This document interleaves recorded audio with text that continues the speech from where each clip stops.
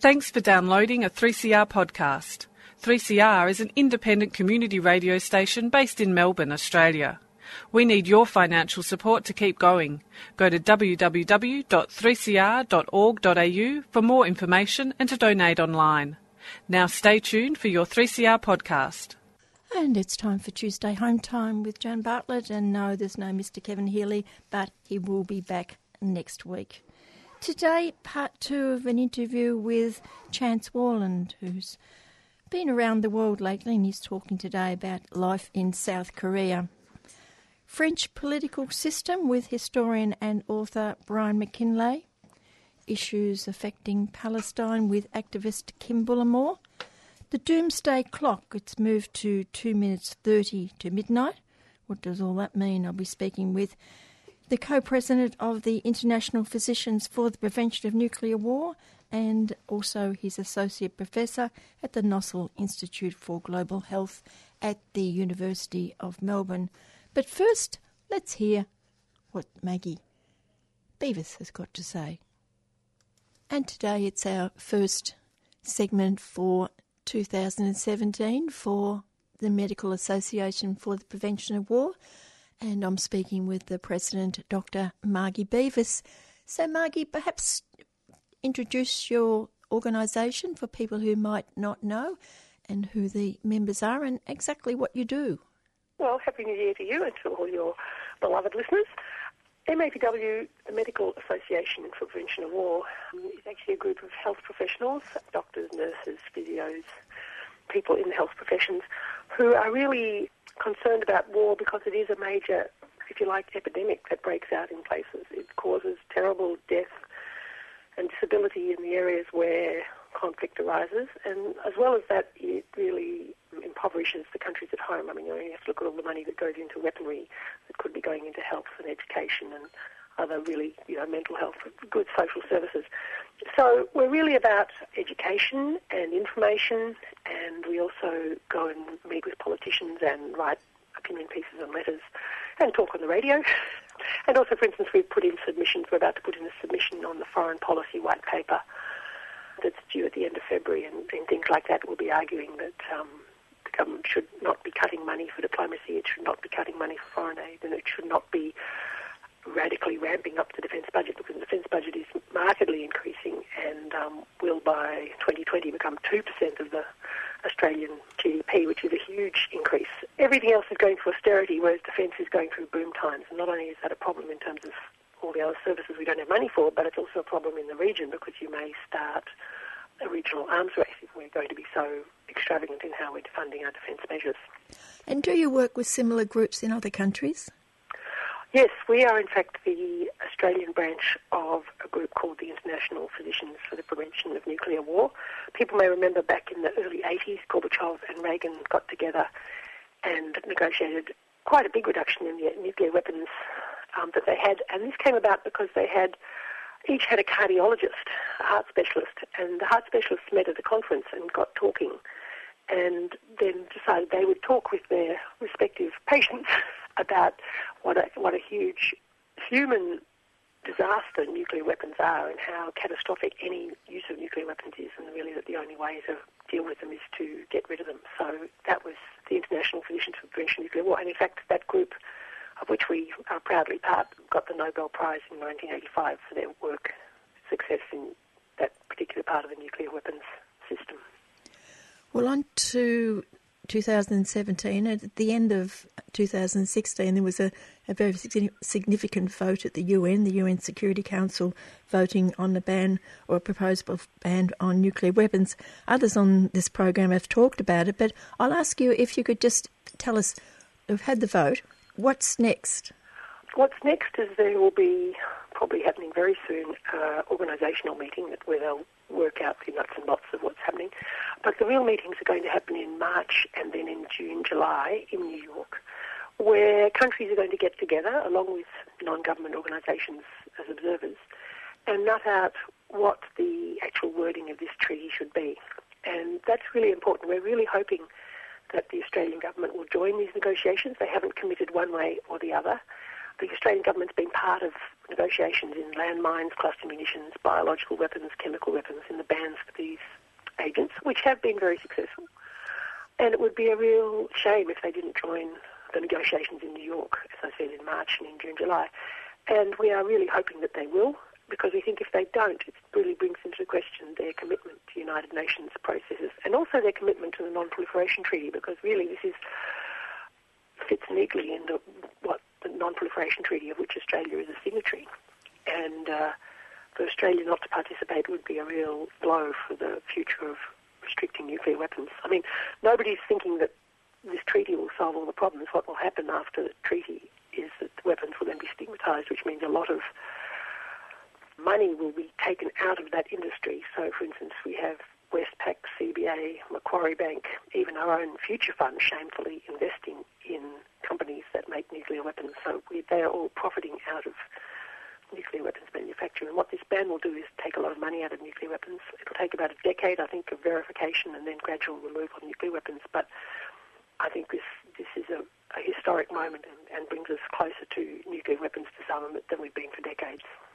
Even New Zealand voted for it. Why can't we? Because we are in the pocket of the Americans. I mean, what's really sad is that Australia has adopted the America First foreign policy that Trump is so strong on, and it would be really wonderful if we could emulate the New Zealanders and have an independent foreign policy in Australia's interest.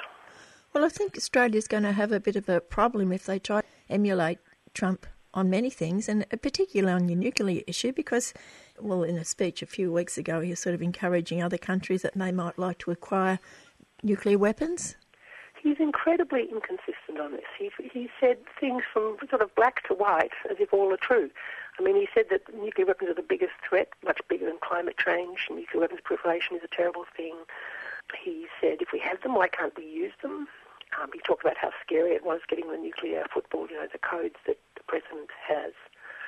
He's all over the shop. I mean, he has, as you said, encouraged Japan, South Korea, Saudi Arabia even to consider nuclear weapons. So he's sort of flip-flopping all over the place with nuclear weapons, which is really very concerning given what a terrible threat they are, both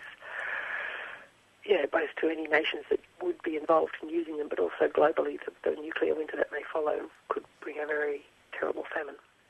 And of course, that flip-flopping by him is all the more reason why we should reconsider the ANZUS alliance. And that's debates coming now, not from below, like people like us, but recent posts by former Prime Ministers Fraser and the other one, Keating.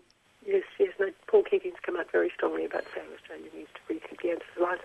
And also the ANZUS alliance, people say that provides us with protection, when in fact, when you read the print in the ANZUS alliance, it basically says that they will consult with us. They won't necessarily come and rescue us from any attack, but if there's an attack in the region, they will consult with us. Consultation is a long way from defence. So I think the ANZUS Treaty, also the protections that people think are contained in the ANZUS Treaty, are somewhat overstated. What's really concerning is how enmeshed we are with the United States military. I mean, not only do we have multiple intelligence bases, particularly Pine Gap, but there's multiple other ones. We also have the Marines base in Darwin, which is pressure's likely to be put on to expand that. And also we have, in the Pacific chain of command for the United States, there is an Australian general who's number 2 in that command, and there's about 40 military personnel who are enmeshed in that command. So it's extremely difficult if Australia, if America takes an aggressive stance in the Pacific, for instance in the South China Sea, given where we have senior defence personnel in their chain of command, it's going to be extremely difficult for Australia to do anything other than toe the American line. And of course the monetary cost as well. Yes. Well, I think Trump is highly likely to expect Australia to take more bases or more Marines. I think expansion of the bases that encircle China is highly likely. And it's very interesting if listeners are interested to sort of Google the US bases near China. You can see there's sort of a circle of bases that just go around China, of which we are the sort of bottom part of the curve. But it's no wonder that the Chinese are feeling a little got at when you look at where all the American bases are positioned. And then you travel west on the other side of Russia and you find that there's an encirclement going on against that country as well. Yes, NATO, yes, exactly. And as I think I've mentioned previously, one of the most terrifying things about nuclear weapons is there's 50 nuclear weapons around 100 kilometres from the Syrian border that NATO's got in Turkey. So having all these nuclear weapons positioned very close to those regions is of some concern. In the same sense as the alliance debate, we've got the opposition to the F-35 Joint Strike Fighters, and that's coming from the right too, including Trump. And you've got a person like Robert Gottliebsen, who's a far right, I would say, writer.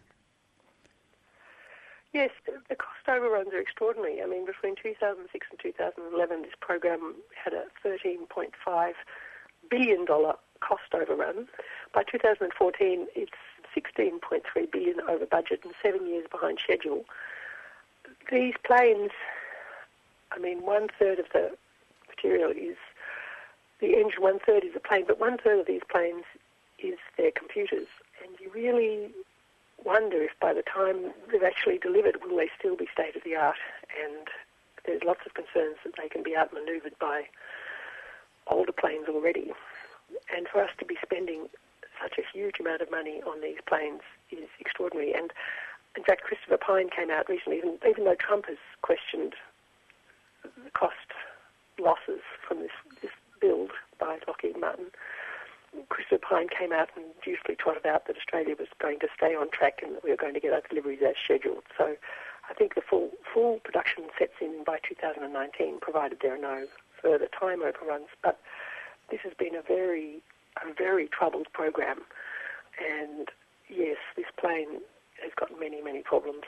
And it is very concerning that we're spending so much money on a plane that already looks reasonably dodgy. Are there other countries that have got orders as well? Yes, there's a lot of countries who've lined up, a lot of American allies who've lined up, but both Japan and Canada have looked at this and said Japan's thinking about halting its, whether it'll take it or not, and Canada, in the run-up to the election, Trudeau said that he would cancel the order. He did cancel the order, and now it's backtracked to not yet committed to the order, but it is concerning when both Japan and Canada are warning that this is a problem. The other thing that's concerning is that the deliveries will continue up to 2037. So if you can imagine 20 years from now, they're still going to be delivering this same plane. And they're saying that the lifespan of this plane will be till 2070. Well, I mean, you just have to look at the drone technology now and think about, will this be the last manned aircraft? I mean, this is an aircraft, as I said, that's well behind when it was supposed to be delivered. And you do wonder, by the time it actually is delivered, whether it'll be obsolete. And of course, it's all about killing people. Oh, yes. And also being part of a group of planes that will fit in with the American fleet. So that in turn is concerning. There are defence commentators in Australia, I can't remember the name of the person who said it, but who said, a retired defence person said that, in fact, this plane was not well suited to Australia's needs. It was well suited to being part of an alliance going into another country, but it wasn't as well suited to defending Australia. Successive governments, they dig their heels in though, don't they? Absolutely. I think the sway of the American foreign policy is very strong. What's the connection between all of this and the Avalon Air Show? Oh, the Avalon Air Show is now, instead of being, I mean, it's advertised as a great opportunity for families to get together and see new aviation, and that's true. But it's now become, behind the Avalon Air Show is a second event, which is basically an arms trade fair, where people like Lockheed Martin, who are running the F-35 Joint Strike Fighter program, and many other huge weapons manufacturers are now selling their wares into the Pacific. And the people in the air show are selling the Pacific as an opportunity for, this is an area that hasn't been developed. Well, the Pacific having relatively few weapons is a wonderful thing. I mean, you only have to look at most of the Pacific Island nations do not have good guns control and good weapons control. That's been in part due to the small arms treaty that came in a few years ago. But, for instance, you contrast that with Papua New Guinea, where they didn't have small weapons control, where there are an enormous number of guns, and it's one of the unsafest places on the planet in terms of there are gangs that are very well armed. And for the Avalon Air Show to suddenly morph into an arms trade fair, which is a very corrupt industry, which is trying to sell weaponry into the Pacific and is supported and subsidised by the Commonwealth and state governments, is a real disappointment. And in fact, if your listeners are interested, we have a petition on Community Run, which is actually trying to stop the Avalon Arms Trade. If they want to sign on, have a look at Stop the Arms Trade at Avalon Air Show, there's a petition, and we would love people to sign on to that, because there really shouldn't be an arms trade at Avalon Air Show. It should just be a family air show, and we shouldn't be kowtowing to this incredibly corrupt and dangerous industry. When's it on? The air show is on the beginning of March. The trade fair, I think, sits either side of that, so from the end of February to the beginning of March. So there's likely to be demonstrations there? I'm not sure. We're certainly thinking about what our options are. I don't know if there'll be other groups there. At the moment, we're basically organising to try and get exposure in the media so people understand that it's happening. Most people don't even know that it's happening. No, most people think it's a nice air show, you know. Yes, that's right. That's how it's publicised. It always has been publicised. Yeah, absolutely. A family event. Yes. And what's a bit depressing even about the family event, we're supposed to thrill to the power and it's all about domination, and it's no longer about sort of aerial skill. It's now talking about domination, and the promotion is actually taken on a slightly sinister quality as well, even to the air show, but that's another story. And if people would like to find out more about your information, you've got a web page? Our website is www.mapw.org.au. And you're also looking for people to join? And Yes, certainly. We have associate members for people who are not health professionals, and yes, the more members we have, the stronger our voice is when we go and talk to people. So yes, if people would like to join, that would be fantastic. Okay, Margie, thanks for talking. Oh, thank you so much, Jan. It's really great. And that is Dr. Margie Beavis from MAPW, and that webpage again is www.mapw.org.au. And you are listening to Melbourne's community radio station 3CR, where the time is 4:17, and you could be listening on 3cr.org.au on your computer, or digital 3CR, or on the old-fashioned way, 8:55 AM on your AM dial.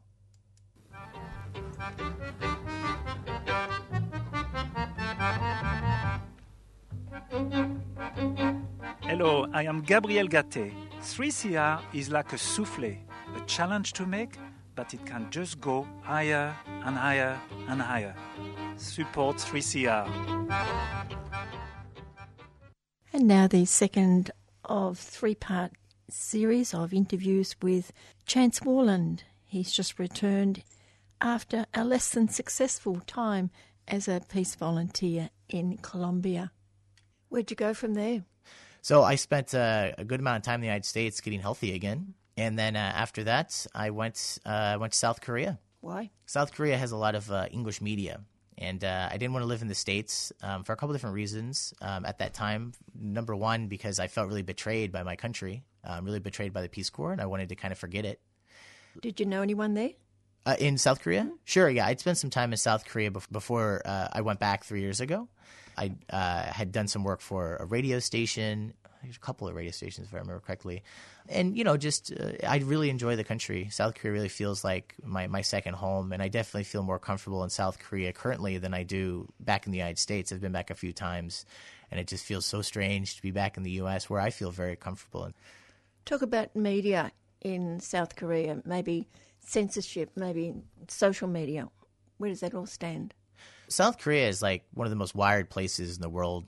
I've done reports, I forget the exact way they measured this, but according to the one that I was using, South Korea has had the fastest internet for a very long time, and it's, even if it's not the fastest, just for the sake of argument, it's very good, it's very plentiful, it's a fantastic place to be if you like using the internet. And everything's so wired, so everyone's always constantly posting photos on social media and messaging. There's an app called Kakao Talk that it's, I guess it's like WhatsApp in the U.S. Like everyone has it, but it's been like this in Korea for years, where WhatsApp is more of a kind of a recent thing. Kakao Talk, because there's 50 million people in the country, and it's the size of a U.S. state.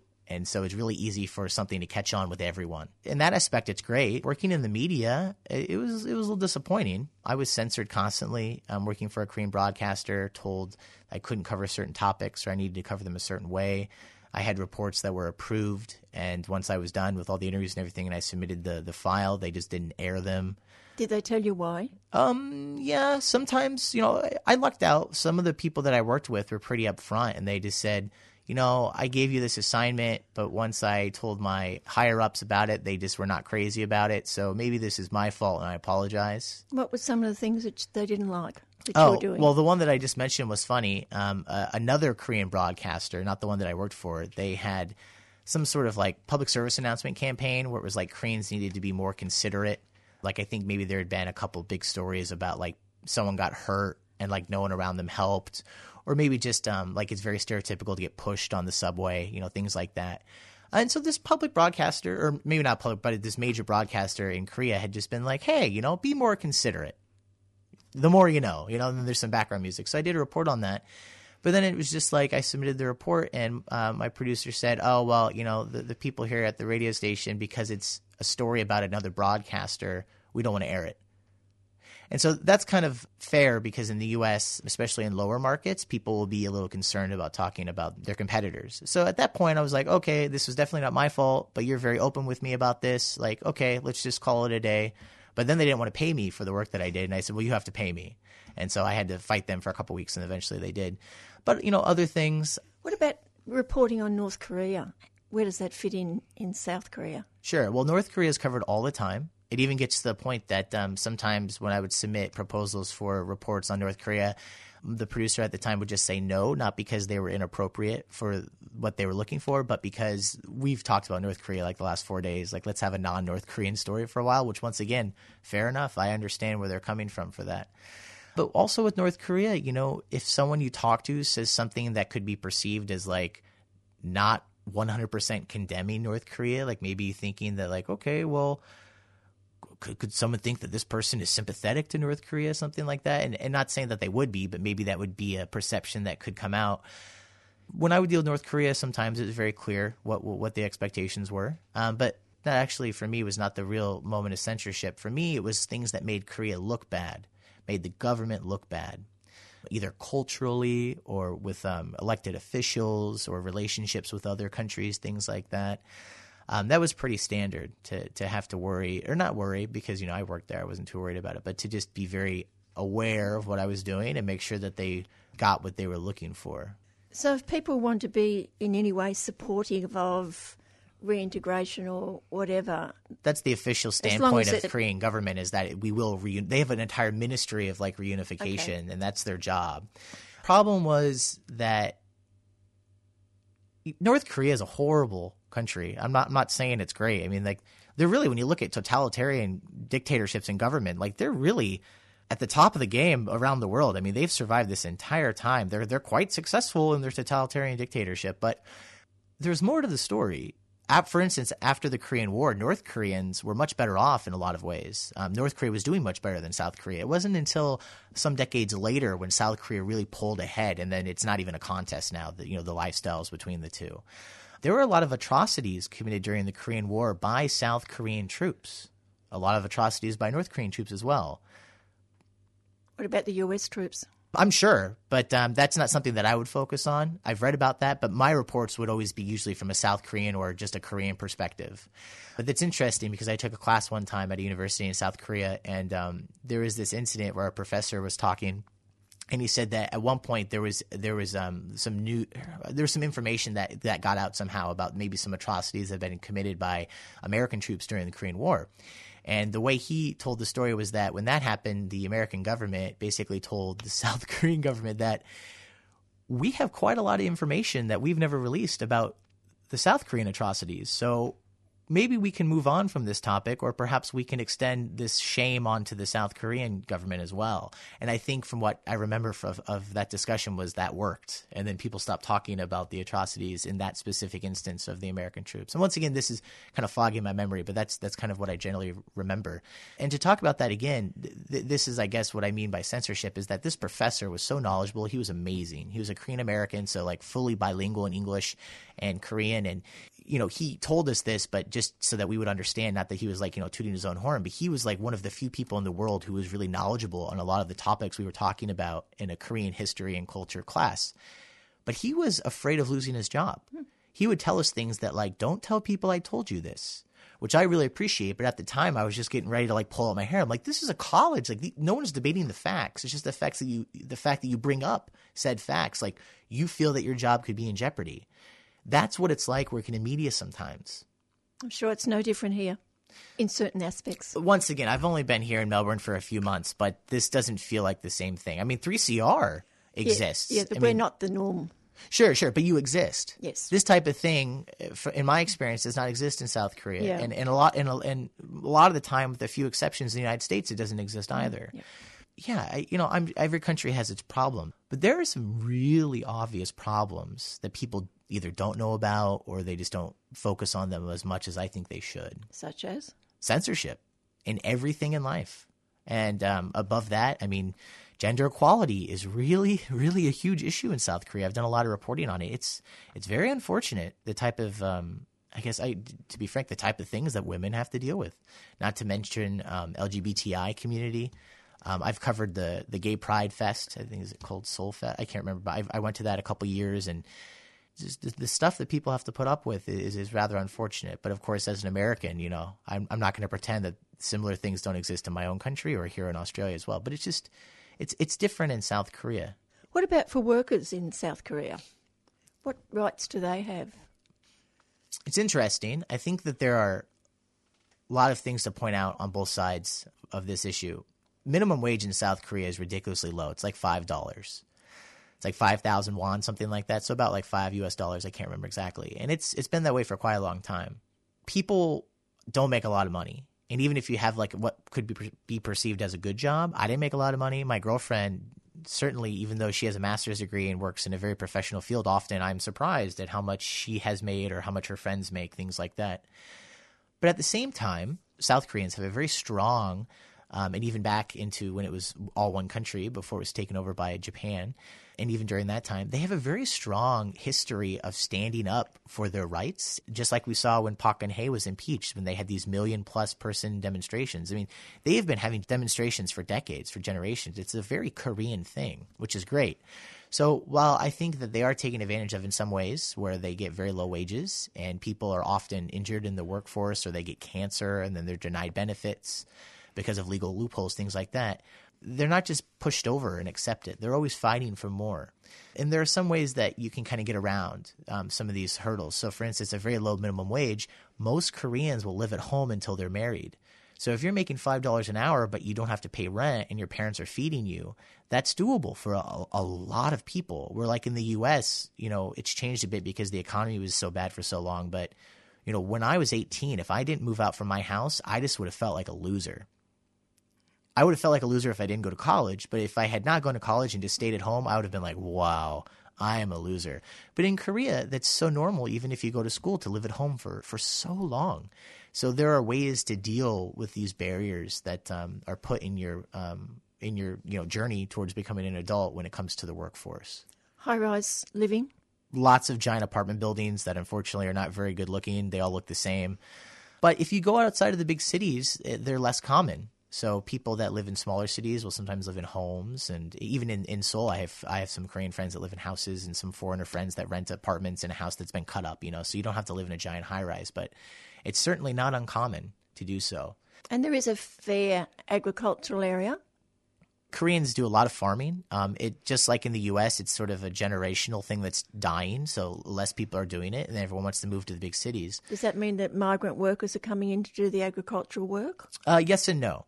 So South Korea has quite a few. So basically like 20, 25 million people live in the Seoul metropolitan area, which is about half the country. But there is no like significantly comparable area. So you have Seoul, and then once you go down to the second city, Busan, like it's a dramatic drop in population. So there are a lot of people that live rurally. So there are definitely Koreans who still do this type of work. But yeah, there are lots of they call it migrant labor as opposed to like immigration or something like that, maybe, which would be more of a concept in the West. So they're always referring to migrant labor. And then, I've done some reports, exploited, horrible things where like someone, I think maybe someone from Thailand, I can't remember, but like this worker died. The husband and wife, or just the guy that was running the small business, he like disposed of his body, and then they're like, oh, he just disappeared. But then the police figured out what was going on, so he ended up just taking his own life, which is unfortunately kind of common in South Korea to save face. You just kind of kill yourself. But it also happens to Koreans. My friend who's a Korean journalist, he worked with a reporting team from another country. I can't remember where. They went to an island in South Korea where a mentally challenged, disabled, someone with some learning disabilities challenges, basically was a slave at like a salt mining facility. And then he somehow got out. And then he got back to his family and he's like, I've been a slave for years. Like they were beating me and stuff like that. And they made a small news documentary about this. So there are a lot of unfortunate things that are going on in South Korea on that end. But of course, I make no claim that this doesn't happen in other areas of the world as well. Absolutely. What about the political situation with the partial impeachment of the president? That's good. You got that right. Partial impeachment. So just like Bill Clinton, there's a process, and she's in the middle of that right now. I can't imagine that the Constitutional Court would not fully impeach her. Was that unexpected, or were people clamoring for that for quite a while? This was unexpected a year ago. But literally like a few days after I left South Korea, I've been in Melbourne about 2 months, news broke of this scandal where Park Geun-hye basically has had this confidant friend who is the daughter of sort of like a religious cult leader who was friends with Park Geun-hye's father, who was a former dictator of South Korea. So already interesting in this story, forget everything else I mentioned, the current president is the daughter of a former dictator who, whether or not you're a fan of his or not, like did some very questionable things. And so that was the situation that you're in. And then they found out that she'd had this relationship with this woman where this woman was involved sort of embezzling money. Once again, none of this has really been proven, but this is the general idea, is that she was embezzling money from very large corporations to receive favors from the government. And like her daughter, like a very large company, it may have been Samsung, I don't remember, they like bought her daughter a horse. And she like went to a really nice high school and then apparently didn't do anything, got her diploma. She went to the top women's school, which is one of the top schools for any person in Korea, and apparently didn't go to class. And so all these favors, and then this woman was like reading the president's speeches and like editing them. And so she was like an advisor as well, but she had no reason to be doing that. She was just a friend. They've now arrested her. They just found the daughter who got the horse. She was hiding in Denmark, if I remember correctly. They just found her, and they're waiting to extradite her to South Korea. And the president has been impeached by the representatives that were elected to office, but the Constitutional Court has to approve that, and that could take months. So they were having these, 500,000, million plus protests every Saturday in Seoul. And they're still having them, even though she has been partially impeached, because I think people probably have gotten really into the spirit of just going out there and doing that. But also people are still wanting to make sure that they continue on with this. Obviously less people than before when she was actually impeached by the legislature, but it's still going on, and it's cold. And then the thing that I haven't mentioned also, you may have heard the Sewol ferry that happened about, it's now the 1,000-day anniversary, just happened like this week. So about 300 middle school kids drowned on a ship, and President Park had a lot of questions that she needed to answer about what happened that day and the decisions that she made. And they said that, where were you for like 7 hours? There was no record, and there's a lot of weird conspiracy theories.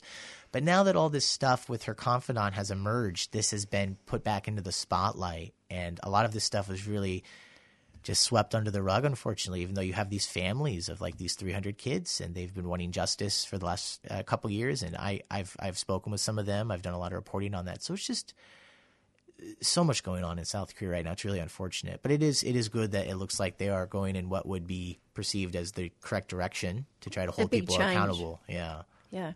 So it's positive.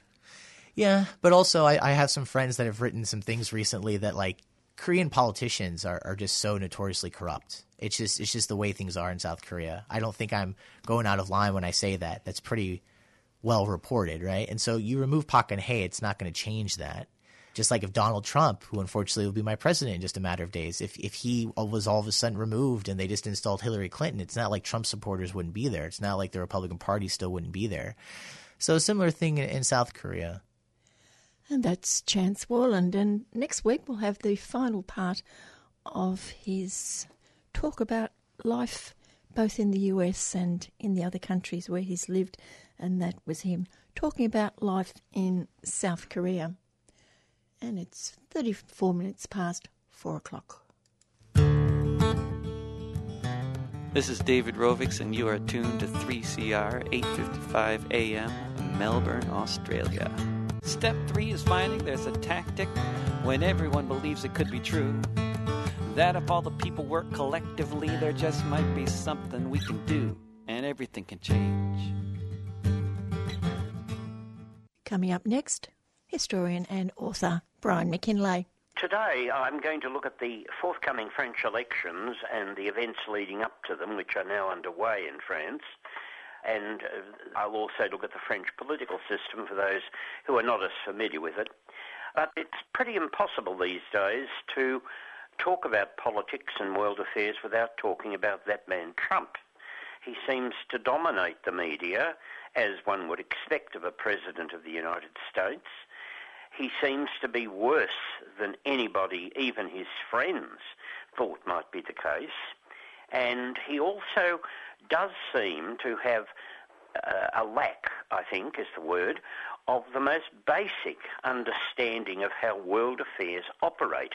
If you look back at Trump's background, he is nothing more than a wealthy real estate agent, and indeed many real estate agents are decent, hard-working people, but he was a property speculator 3 or 4 times, bankrupt for various reasons, so he's not all that brilliant. And indeed many people even dispute his stories of his wealth, which is probably why he has not, as most candidates and presidents have, come forward with his tax records. Now, all this shows what we already know, that he's a bully and a liar and a womanizer of a kind. That, of course, has triggered a great march last week by women in the United States. And this is an interesting moment because all of these events seem to be coming very quickly in his presidency. Now, most presidents have a bit of a honeymoon, not Trump. The opposition has been on the streets from day 1 or day 2. Day 1, I think. Now he faces all sorts of opponents who will use the courts and everything else. People inside the Republican Party, like John McCain, who's basically a decent man, a right-winger, of course. But nevertheless, all of this suggests that Trump's ignorance, his bullying, his stupidity, I think is probably a justifiable word, are unique in American presidents. Now, we've seen in my lifetime, and in the lifetime of many here, I can remember men like Nixon, who turned out to be a crook, of course, but Nixon nevertheless was a shrewd, clever, calculating politician who knew a great deal about the world, which led him to his remarkable rapprochement and understanding with China under Mao. We can all remember Nixon opening the One China policy and going to Beijing. All very dramatic stuff. And we've had presidents like Jimmy Carter, a decent, hard-working supporter of civil liberties, and by the way, of the Palestinians. We've seen people like Kennedy, of course, tragically and famously. He and his beautiful wife changed the White House. We saw that moment, what people call the Camelot moment. And by the way, if you're looking at films and going to one shortly, I'd suggest, as we did a few days ago, you go to see the film called Jackie, which looks at the week after the assassination of her husband through the eyes of Jacqueline Kennedy. Very interesting, well-done film. But I'm not here today to talk about films. I'm talking about Trump because last week he had an unexpected visitor from Paris. In fact, the visitor was Marie Le Pen, the leader of the right-wing party, one might say neo-fascist party in France, who made she hoped, secret and very quiet visit to New York to meet Trump a few days before his inauguration. Now, actually, walls have ears, and it didn't work because she was spotted there, and of course in France that opened up an enormous debate. She is not a member of parliament. She leads a right-wing party which does hold seats at various levels in France, a party founded by her pro-Vichy, pro-Nazi father, Jean-Marie Le Pen, a nasty piece of work as you could find.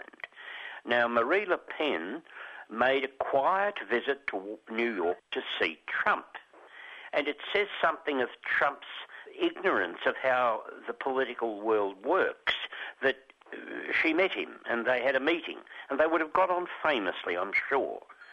But she's not the President of France or the Prime Minister or the leader of the opposition party.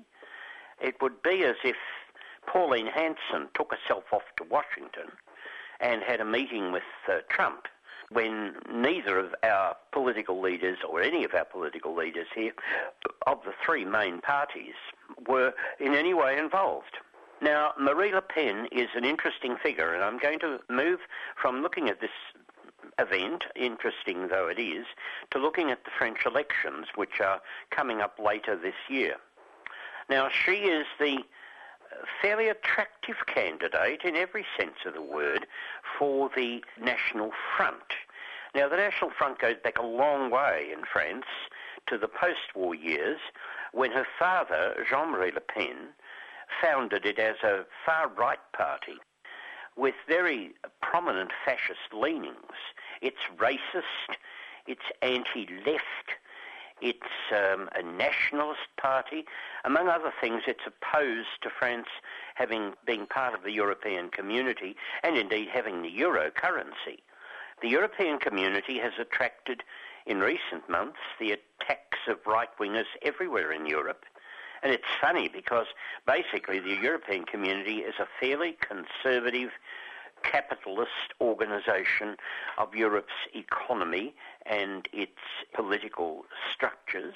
There's a European Parliament, and all this grew out of post-World War II events in Europe in which many leaders of nations, and some of them conservatives, men like General de Gaulle, who had lived through two great world wars, both of which we should remember originated in Europe and were led by the conflict of European countries, at which Germany, of course, was a centre, but not the only country involved, as you know.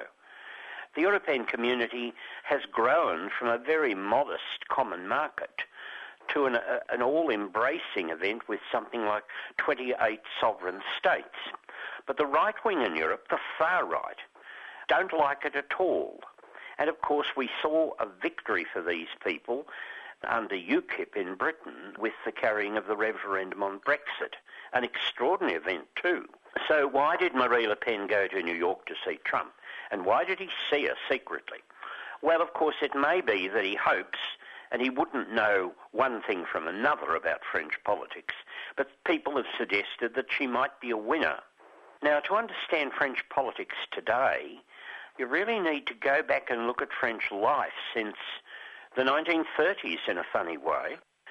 In 1936, there was a fundamental event in France when a coalition of left-wing parties, including both the socialist and communist parties, fearful of the rise of fascism, and by 1936, Hitler and Mussolini were in power, and there was a civil war about to start in Spain.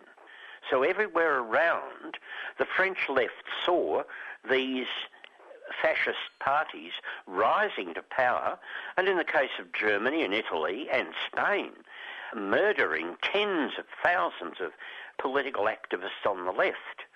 So in France, it led to the formation for the elections of 36 of what was called the Popular Front.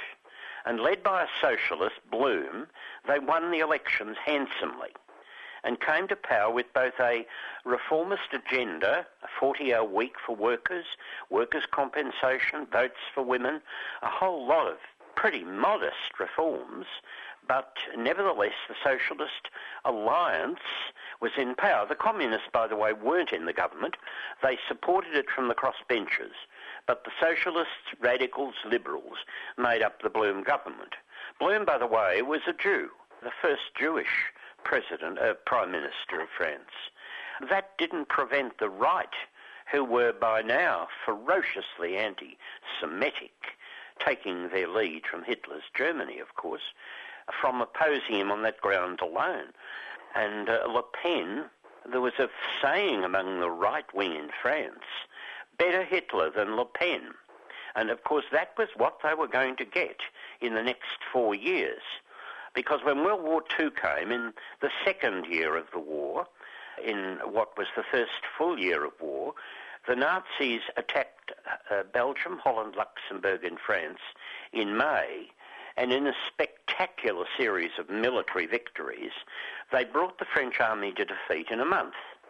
Now, in the First World War, the French had held out for 4 years, but in 1940, France collapsed, partly because a section of the right wing in France had no stomach for a battle with Hitler. And those who had said, better Hitler than Blum, got what they wanted. And by June 1940, France was under Nazi occupation. Now, the Nazis were very clever. Hitler divided France into 2 areas. He occupied what was called occupied France, including Paris and all the coast, the Atlantic, and central France. The southern France, the Riviera, parts of southern France, was now ruled by what was called the Vichy government. This was a Nazi collaborating government of Frenchmen who were prepared to work with the Nazi occupation. And the Vichy leaders, led by a man called Laval and an old general called Pétain, set up a pro-Nazi government ruling from a town, a very beautiful spa resort, I might say, called Vichy. Vichy has a place in history which it hardly deserves. But the regime set itself up there. It couldn't operate from Paris, which was under Nazi occupation. And so from 1940 onwards, there was effectively a fascist government in the southern half of France. But it worked with the Nazis at every level. Blum, by the way, was arrested. He'd been Prime Minister, unlike some French leaders who fled to Britain, like de Gaulle, where he formed what was called the Free French. Blum was taken prisoner, but oddly enough, he survived the war in a Nazi camp and lived on post-war. De Gaulle fled, and de Gaulle was a conservative and a general, but he didn't like what had happened in France and formed the Free French and ran a government in exile with the blessing of the British government from London. Post-war was to become the greatest of French figures. Now, though he was right-wing, de Gaulle was, as his actions show, was bitterly anti-Nazi and anti-fascist, and he, after liberation in 1944, put the Vichy leaders on trial for treason, and Laval, the Prime Minister of the Vichy regime, was executed by firing squad, and Pétain, who had been a general in the First World War and something of a war hero, but had been president of the Vichy regime, was sent to jail for life in an island off the Atlantic coast, where he stayed until he died in the 1960s. A very old man, by the way. These events meant that by the end of the war, there was a substantial group of men and women in France. Some of them fled, of course, to places like Argentina, but they were traitors and had worked with the Nazi occupiers. And those who weren't executed or jailed, and de Gaulle saw to that. For instance, a famous novelist of the 30s, a man called Jean Brasillach, was a fascist, and he supported the Nazis in his writings during the occupation. And he was tried, found guilty, and eventually executed. In the middle of a controversy, when people say, well, you can execute politicians and generals, but can you execute writers? Well, de Gaulle did, and Brasillach was executed. So de Gaulle's post-war record in France was absolutely free of any suggestion of fascist leanings. And he became the leader of the conservative parties in post-war France. They were in a great collapse after the war, as everywhere in Europe, right-wing parties were for a while, and left-wing parties swept to power. In fact, in the first French elections in 1945, the Communist Party of France, which had had a very honourable and central role in the resistance, the Communist Party emerged as the largest party in the French Parliament, with over 100 seats. The Socialists came very close to that. And so de Gaulle set up a national government of communists, socialists, himself as president, and the right-wing parties, some of them, in the government. And France had a left-wing government of this kind for some years after the war. When the Cold War came, the French Communist Party left the government. That meant that the French Communist Party became the official opposition and remained so right down to fairly recent times, and always could get 20 or 25% of the national vote, much stronger than the socialists could get. But the communists couldn't achieve much, as they were permanently in opposition, although they won substantial seats in municipal councils, and many French cities had communist municipalities. Marseille, the great seaport in the south, was characteristic of this. Now, at this time, out of the struggles of the right wing in France came the National Front. Le Pen, Jean-Marie Le Pen, its founder, was a man who was often accused of sympathy during the war with the Vichy regime, though that's never been substantially proved, though his speeches and his actions in the post-war years would suggest he pretty much approved of the fascist regime. He managed to get 10 or 12 or 15% of the vote, especially on an anti-immigrant platform, which has become pretty central in Europe these days, France having a large Muslim population, the biggest in Europe, because of the French colonial rule in North Africa, which brought many Muslim women especially to France who married French soldiers during the long French occupation. And many Muslim children, half Muslim children, came with their parents from Algeria. And so France today, I think, has about 4 million Muslims, including one who's a cabinet minister in the present government. Later still, the French Socialist Party under Mitterrand emerged as the largest party on the left as the communists declined with the collapse of the Soviet Union. And Mitterrand eventually took power as president for a 7-year term. The French have a curious system. They have an elected president, and de Gaulle created the constitution, what's called the Fifth Republic, more or less to suit him, president whose major task is foreign affairs, and a prime minister and a parliament who run the affairs domestically. It doesn't work too badly. Very often the same party wins the parliament and the prime ministership as wins the presidency, but not always. And sometimes that leads to conflict. And the president can, as de Gaulle did on occasions, dissolve the parliament and hold fresh elections if things aren't working out properly to his point of view. At the moment, the Socialist Party, which won power half a dozen years ago, the Socialist Party has the presidency and also controls the houses of the French Parliament. French Parliament is a bit like ours. It's the lower house, the Chamber of Deputies, that counts.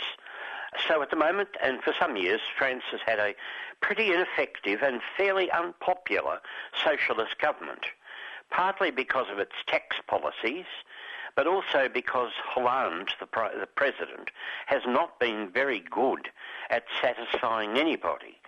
The left of the Socialist Party hasn't been happy with him, nor have the right-wing parties. And he goes to the polls. He's not standing again, which shows how unpopular he is. He goes to the polls, or the Socialists go to the polls, early this year, I think it's in April or May, with the prospect of a catastrophic defeat facing them. Now that means the Conservative parties, the old, what we call the Gaullist parties, which de Gaulle founded after the war, would probably win power. And the last time they did that was half a dozen years ago when we had Sarkozy as president of France. Again, the French have another system where parties pick their presidential candidates by a primary vote in the American style. And interestingly, the Socialists this weekend have chosen a man called Hamon, Benoit Hamon, a young former minister in the Socialist government who's come up with all sorts of interesting new policies. For instance, he says we should tax companies that use robots, that replace people with robots and create unemployment. He suggested the French should do what the Finns have done, set up a kind of universal basic wage for everyone. And if you don't want to be in the workforce or you can't get a job, and you can live on that amount of money, well, so be it. Everyone, rich or poor, men and women, aged or whatever, all would get this pension from the age of 18. Quite a remarkable idea. Hamon is the Socialists' candidate and may do very well, despite the feeling that the Socialists will be defeated. And the Conservatives have trouble picking a candidate, and one that seems likely to be picked is one who's talked about huge cuts in the public service, which is not a very popular thing in France, which has a very large public service and social welfare structure, pretty much like we do. In the middle of all this is Marie Le Pen. Now, as I said, she's an attractive candidate. She looks okay, she speaks well, and she will get a much higher vote than her deplorable old father used to get. She is running on the usual candidate stuff. She's opposed to immigrants, especially Islamic immigrants, but she's opposed to the European community, and she's not really opposed to the social welfare structure, which is pretty big in France. So she may pick up working class votes as well as middle class votes. That obviously prompted her visit to Trump. It would be a catastrophe for Europe if she were to win, and a catastrophe for France, given her background. She is by far the most right-wing of all these new right-wing parties, except perhaps the Dutch one, that have appeared in recent years in Europe. And she does hark back, as I've said in my opening remarks, to the days of Vichy in France. And that part of French history is by no means dead. We'll see in the next few months how well she's doing. None of the polls are predicting, though, that she will get much more than 20 or 25%. And what happens in France, if the first round of presidential voting doesn't produce a majority candidate, and that's 50%, there's a second round 3 weeks later. Only the two leading candidates. Now, it's possible that Le Pen will be one of them, and quite likely that the Conservative candidate will be the other. This has happened once before, and what happened was the Socialists urged their voters not to vote for Le Pen, but to go along and vote for Conservative candidates, which in the main they did. And Chirac was the man who profited from that and became president. It would be like an election here in which Labor urged its supporters to go and vote for the Liberals rather than vote for Pauline Hanson. I know that's not a good indication, but in French terms it's that sort of event. The French elections this year are going to test a number of things. She talks as if she's going to win, given the right-wing surge in Britain over Brexit and Trump, of course. But I suspect we will see an election in which probably the socialist vote will be third and will determine whether or not she fails to win the presidency. As you said, Brian McKinlay, time would tell, and we shall see. That's Brian McKinlay, historian and author. And it's coming up to 5 o'clock. We'll be hearing about Palestine soon and the Doomsday Clock a little bit later. An expensive fundraiser is being held in Melbourne to pay for the far right's continued campaigns in Australia against halal, Muslims and the left, with guest speakers Cory Bernardi and George Christensen. We're calling on everyone to come and protest on February 10th to make their fundraiser a failure.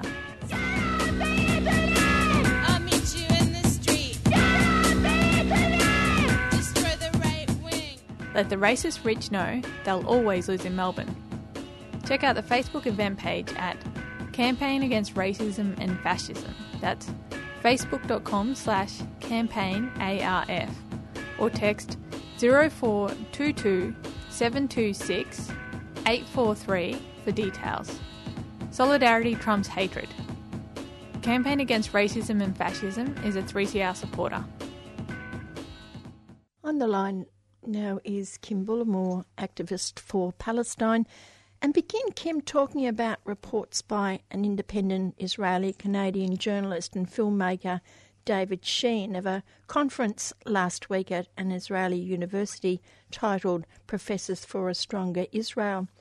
You contend that his reports of proceedings of the conference illustrate why we should be supporting the Palestinian BDS campaign and the academic boycott of Israel. Can you explain why? David Sheen, for people who don't know, has been reporting quite extensively for the last few years on Israeli society, and particularly looking at extremism within Israeli society and racism. And his recent series of tweets that he's done on Twitter are looking at the Professors for a Strong Israel conference, which just happened recently. And I mean, what's interesting about that conference is not so much what they've said, because this is stuff we already know, but it's that it's been reported in English, because often a lot of these conferences don't get reported in English media. And so, it takes somebody like David Sheen, who's an independent journalist, to, get this information out. And a lot of the stuff that they're saying is not stuff that we haven't heard before. It's, talking about the democratic threat of Palestinians, which is an extremely racist thing. It talks about, obviously that really there isn't an occupation going on in the occupied Palestinian territories, and, supporting a numerous number of the apartheid policies and military repression of Palestinians. So, I mean, I think what this goes to show is, there's the Palestinian BDS campaign, and part of that is the academic boycott. And often we hear people saying, oh, but you shouldn't be boycotting academic institutions and things like that. Well, what I think this conference illustrates is the intertwining of Israeli academia with the Israeli state. Just about every Israeli university, major academic institution, has very, very close ties, not only with the Israeli state, but with the Israeli military. Often they're doing research for Israeli military on weapons and various other things, whether it be drones or new chemical warfare and various things like that. So there's a very close relationship there that can't be separated. So I think what this goes to illustrate is that this is that relationship that's not just amongst this particular group of academics who are involved in a political organisation called Professors for a Strong Israel, but it links to the broader involvement of Israeli academia in the repression and support of Israeli policies that keep seeing human rights abuses against Palestinians. And how many of these Israeli academics have been knocked back to come to Australia to get involved with universities here? Look, I wouldn't be able to give you a figure on that at all. I mean, and we have to remember, when we're talking about the academic boycott, we're not talking about individual academics. What we're talking about is institutionalised relationships. So usually if there is, there was a controversy a number of years back with Jake Lynch when he has cited the BDS campaign, saying that he wouldn't support a particular academic coming to Australia, his application coming to Australia, because that particular academic was coming on a specific program that was being sponsored by one of the universities in Israel, which had ties with the Israeli military and government and various things like that. So it's not about individual academics, but it is about institutional ties and how that relates to the academic world. Looking at the prospects for Palestine with Trump in the White House, but before we do that, what did Obama do for Palestine? Probably not a lot. It's the easiest question. I mean, well, it'll be interesting, because now we have this brave new world under Donald Trump. I'm sure it'll possibly make Obama look so much better. But, when you actually look at the record of Obama, it's not great. Basically, just before he finished up in office in September of last year, Obama basically handed over the largest military aid deal to Israel in history. That was something like $3.8 billion annually over the next 10 years. So basically $38 billion in military aid has gone to Israel under Obama's watch. He's also, earlier times they've given $1.9 billion in arms and sales there. So he's basically, there's been, and I think we'll talk about it later, there's been big controversy about just before he left office that the US didn't veto the recent vote on resolution on settlements, and as if, he was the worst person ever to do that, and that's hasn't been part of American policy or anything like that. Well, the reality is, more than any other president in history since Israel has existed, Obama actually shielded Israel from resolutions more than any other American president, including Bush and including Reagan. So this idea that somehow that Obama was implacably at odds with Israel is a complete fallacy. And generally, the main, I suppose, thing was that they tried to keep the settlement freeze happening, and of course that has gone against what Netanyahu's want to do, and they're hoping Netanyahu and the hard right of the Israeli government and Israeli society are hoping that now under Trump that they're going to be able to have carte blanche to go out and build as many settlements as they like, particularly in East Jerusalem. They particularly want to build as many as they can in East Jerusalem. I was reading this morning something up to, I think it was 11,000 housing units.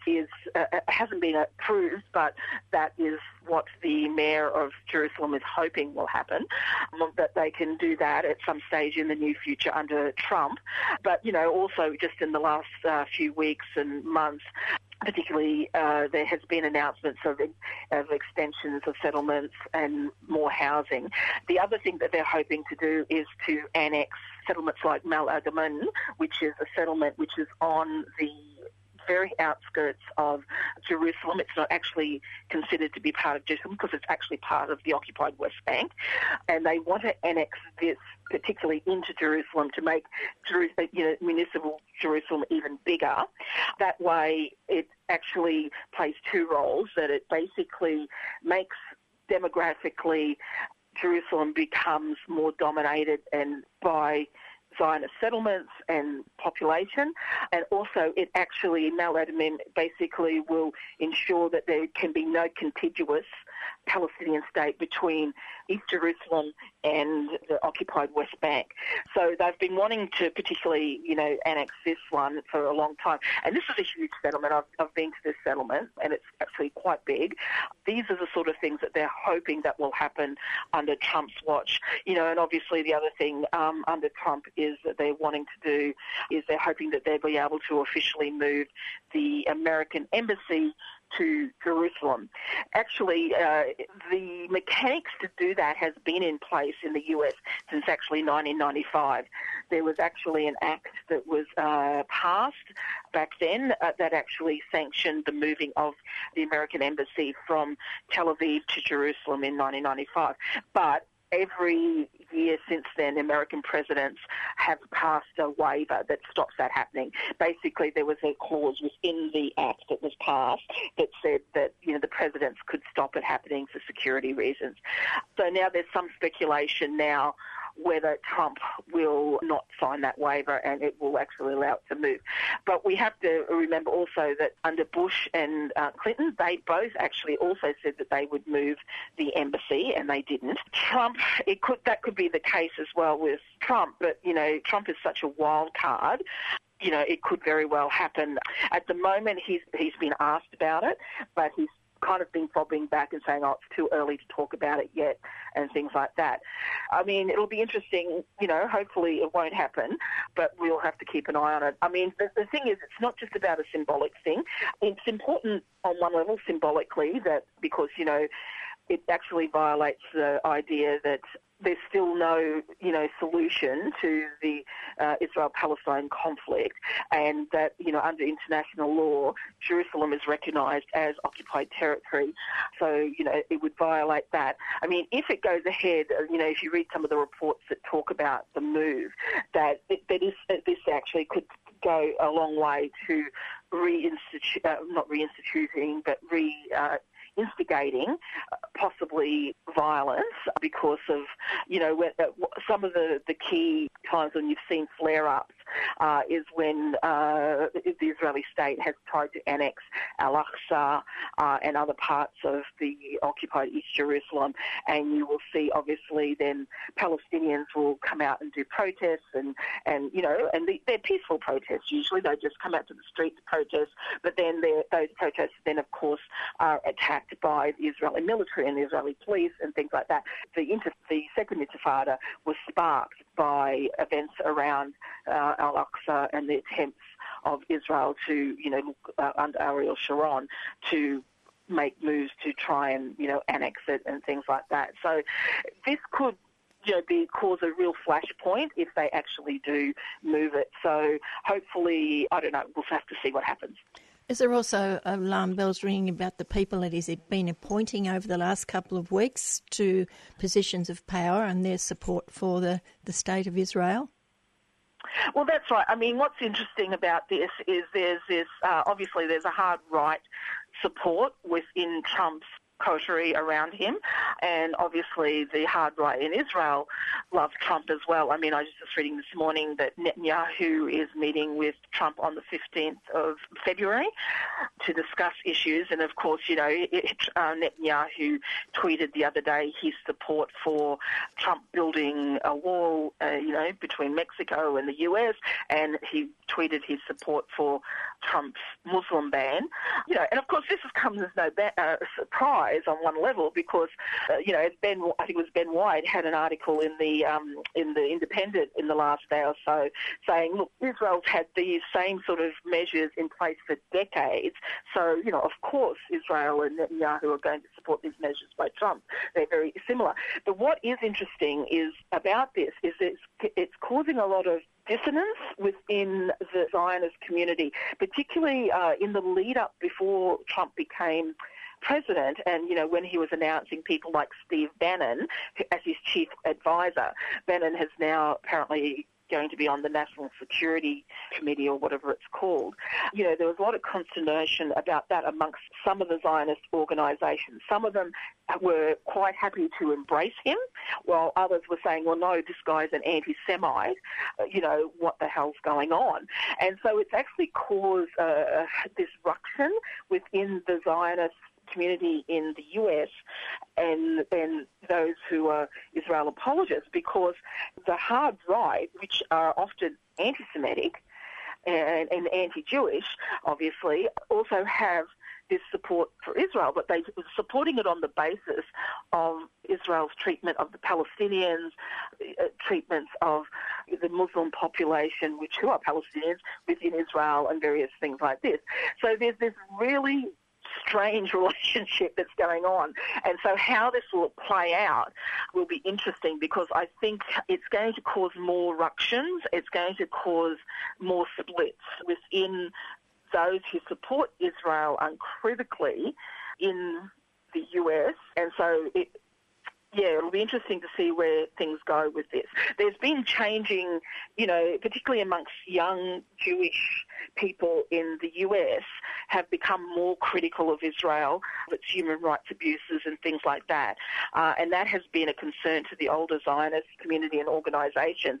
With Trump now coming into power and him, surrounding himself with a coterie of white supremacists, neo-Nazis and a whole heap of people like this, I think it's going to cause more dissonance and split. Well, just getting back to the vote in the UN in December condemning the settlements, so where does that lead then from what you've been saying about new settlements? Does it mean that the UN votes a paper tiger? Yeah, it is. The vote was important symbolically. I mean, it was actually the first vote on settlements in 35 years. So it's important in that respect. But the UN has no coercive power to force Israel to stop settlement building or anything like that. But, of course, Netanyahu and the Israeli government threw a tantrum about it, and it was actually their reaction to it was absolutely crazy, and it was like a child who'd had his lollipop taken away from him. It was ridiculous. But that was to play to their own domestic audience and to play to their supporters around the world. They didn't really care what anybody else thought. But basic thing I think about, on one hand, symbolically, I think it's important that it reaffirmed that Israel settlements are illegal. In the period that Obama was in office, there was more than 100,000 illegal Israeli settlers had moved into the occupied Palestinian territories under Obama's watch. So even though they were having a settlement freeze, there was still a rise of 100,000. Israel wants to keep going as much as they can, and so even though there's no mechanism to stop them doing it, it provides, international pressure to remind people that actually this is illegal. So I think it's good in that respect, although it's frustrating that there is no way that they can stop them building the settlements. On the other level, what was interesting about this particular motion that was moved forward was generally a lot of the motions, as far as I'm aware, the motions that have been passed, the resolutions that have been passed before, haven't made a point of saying that, people should make sure that they know the distinction between the Israeli state and the occupied territories. I mean, that was inherent in the motions, but they explicitly make a point of saying it in this particular motion, which I think is really interesting, because what that does is, Israel has very much over the last couple of decades, tried to blur that line. They've tried to, just say, well, no, the settlements are part of Israel. It doesn't matter that they're in occupied territories.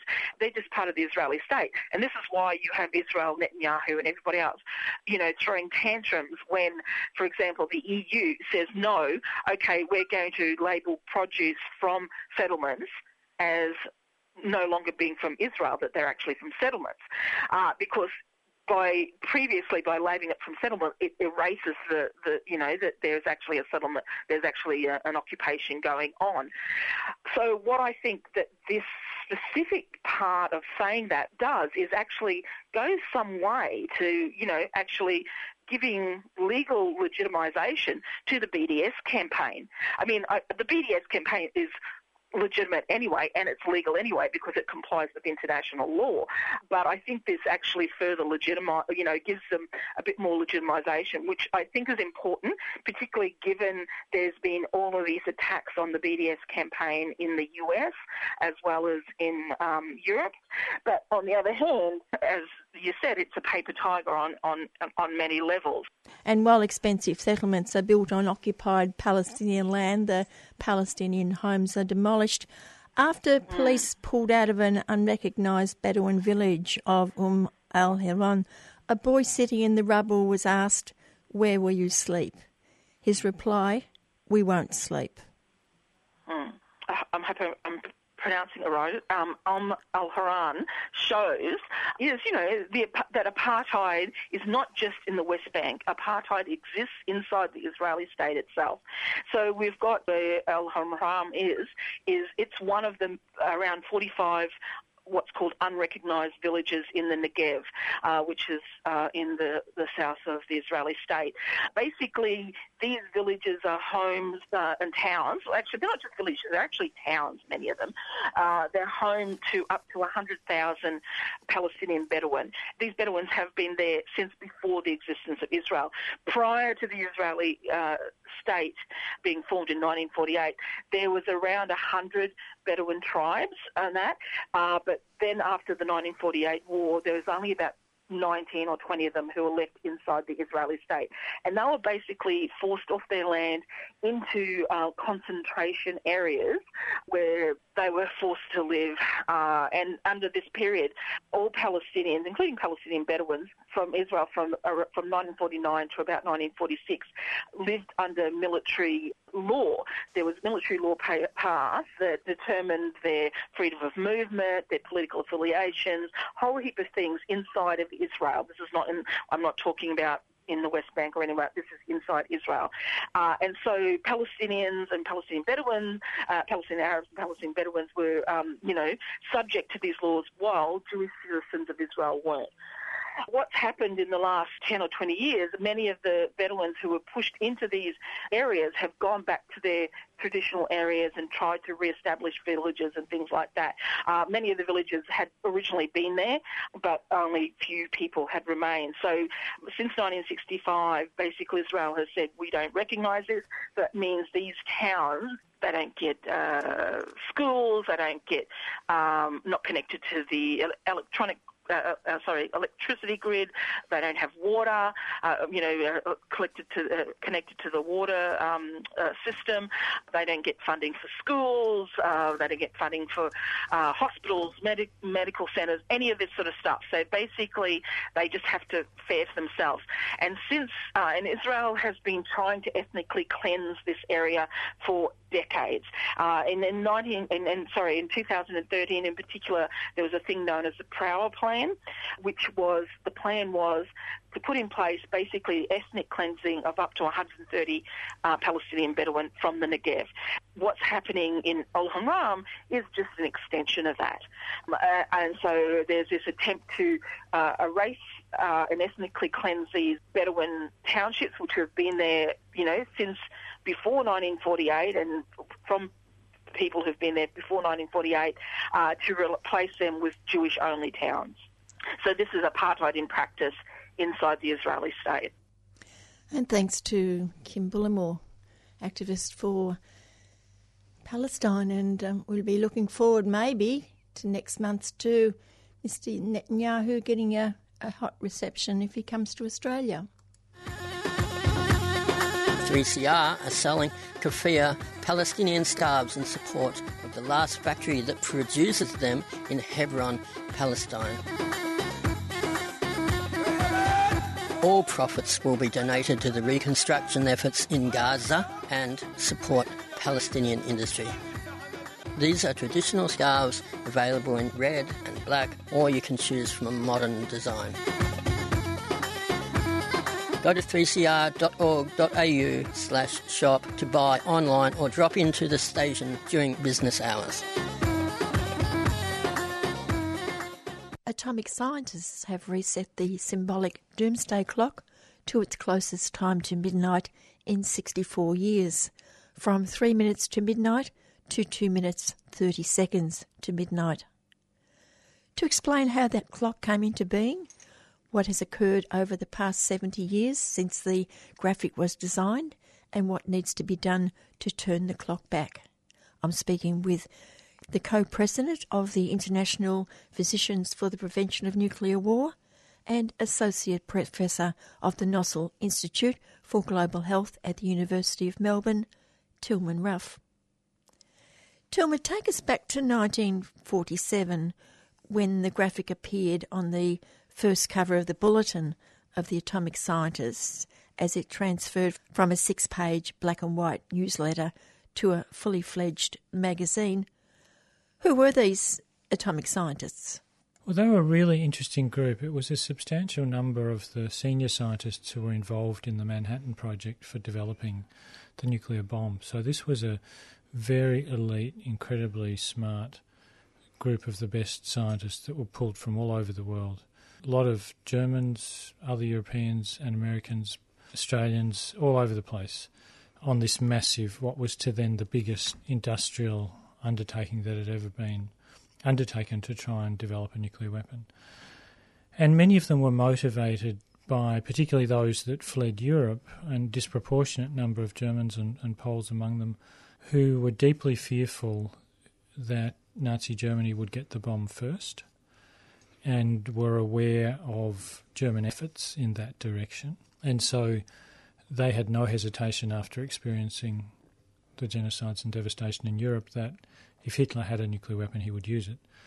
And so they thought it was a matter of scientific responsibility and an ethical thing to do to help the United States develop it first. Little did they know at that stage about the plans for the use and the fact that they would be used so quickly after they were developed. And one of the interesting things is that when it became clear during the program that Germany was in fact nowhere close, remotely, to developing a nuclear weapon, was many, many years off. Only one of the scientists actually left the project ethically. He could no longer justify and that was Joseph Rotblat, the Nobel Prize-winning leader of the Pugwash movement, an extraordinary man. But once you're in that sort of scientific enterprise and it's exciting and you're being rewarded and recognised, the temptation is to continue. So many of these had second thoughts a bit later, after the bombs were dropped on Hiroshima and Nagasaki, and were appalled by the devastation visited on those cities from two relatively small nuclear weapons, and then felt obliged to do what they could to speak with evidence, to speak from scientific evidence to the need to get rid of and control nuclear weapons and prevent their use ever again. So the Bulletin of the Atomic Scientists was part of that effort. The Manhattan Project started in Chicago, and that's where the Bulletin was founded.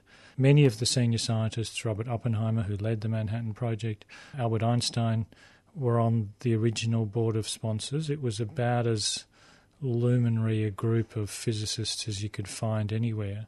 And in their own way, they wanted to speak truth to power, scientific truth to power, and speak out about the need to eliminate nuclear weapons. So that's how it all started in 1945. And how did they come up with the idea of a clock? The clock was the idea, I think, of Martha Langford, the wife of one of the Bulletin founders, who was a physicist, had been one of the scientists. She was an artist.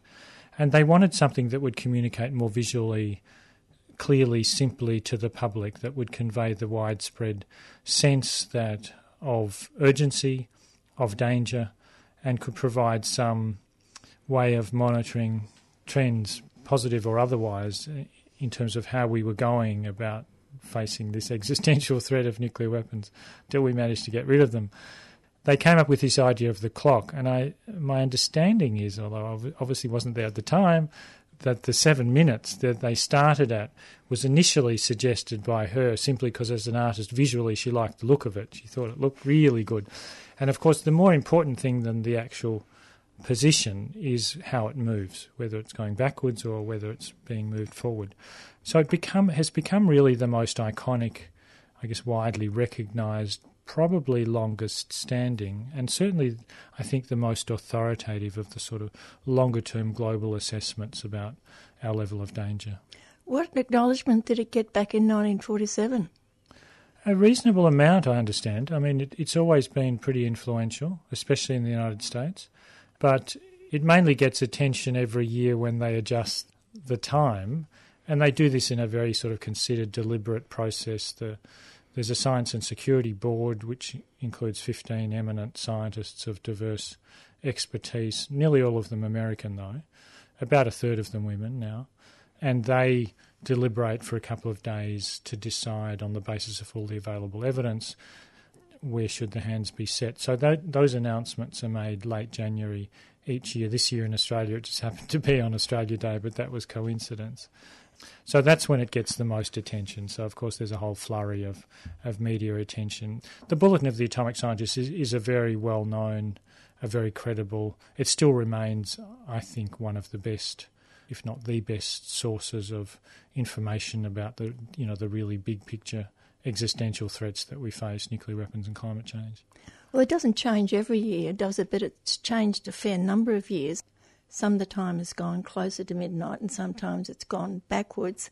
Can you talk about some of the issues that have caused it to either go up or down? It doesn't reflect the sort of day-to-day cut and thrust of politics and, the news cycle, or it's not done on a day-to-day, week-to-week basis. It's really looking at the longer-term trends over an annual basis. It started at 7 minutes to midnight in 1947. It progressively moved forwards as the Cold War got underway and the United States started ramping up its nuclear arsenal. The Soviet Union started to follow. And then it reached the point closest to midnight, at 2 minutes to midnight in 1953, when both the Soviet Union and the United States, within 6 months of each other, tested hydrogen bombs, thermonuclear weapons. So essentially nuclear weapons of unlimited size, potentially. And that's when they moved the hands forward to 2 minutes to midnight. And they stayed there for 7 years during the worst of the Cold War in the 50s, while the US built 30,000 nuclear weapons by the early 1960s. It took the Soviet Union until the 80s to catch up with just the simple numbers. It's never been closer to midnight than then, so this now 2.5 minutes that they've set it this year is the closest time other than in 1953. It hasn't been that anywhere near as close for 64 years. And the furthest back it's been was 17 minutes to midnight. When the Soviet Union broke up, there were unilateral reductions in nuclear weapons, a whole reciprocating series of initiatives between the elder Bush president and Mikhail Gorbachev as president of the Soviet Union to ratchet back the nuclear arsenals, the Intermediate Nuclear Forces Treaty that eliminated short and medium-range nuclear-armed missiles from Europe, and the Strategic Arms Reduction talks that reduced long-range missile nuclear forces on both sides. So that was when in the early 80s when the clock moved back to 17 minutes to midnight. And since then, unfortunately, it's gradually moved forward. Till about the mid-90s, it was really just focused on the nuclear threat. And in more recent years, it's also addressed other big, longer-term threats to the human future, including climate change most prominently, but also they monitor trends in cyber technology, in biotechnology, and other potentially emerging threats. But it's still nuclear weapons and climate disruption that are the two principal drivers.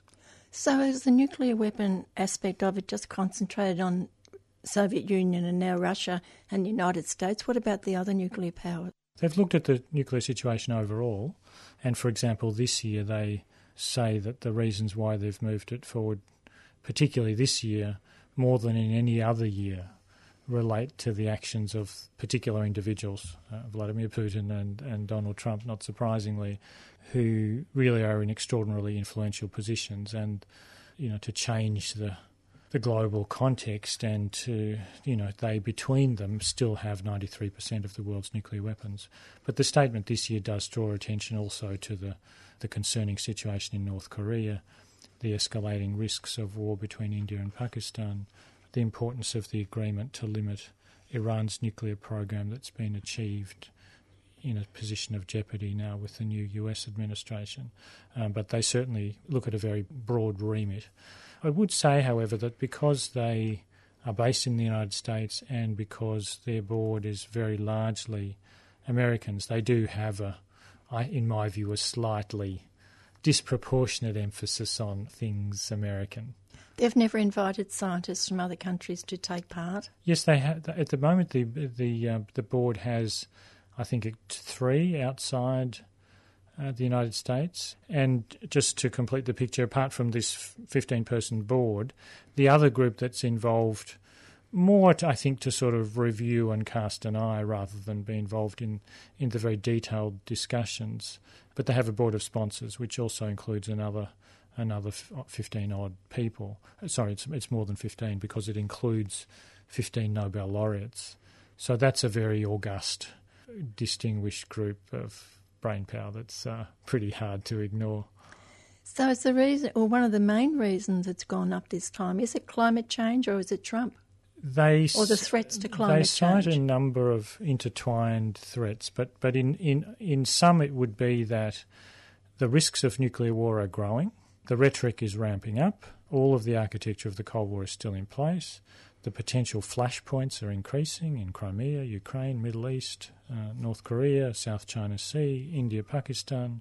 They're worried about the lack of respect for evidence. They're particularly concerned about Donald Trump's denying of climate science, essentially, and making cabinet nominees that consistently pretty much deny the absolutely clear reality.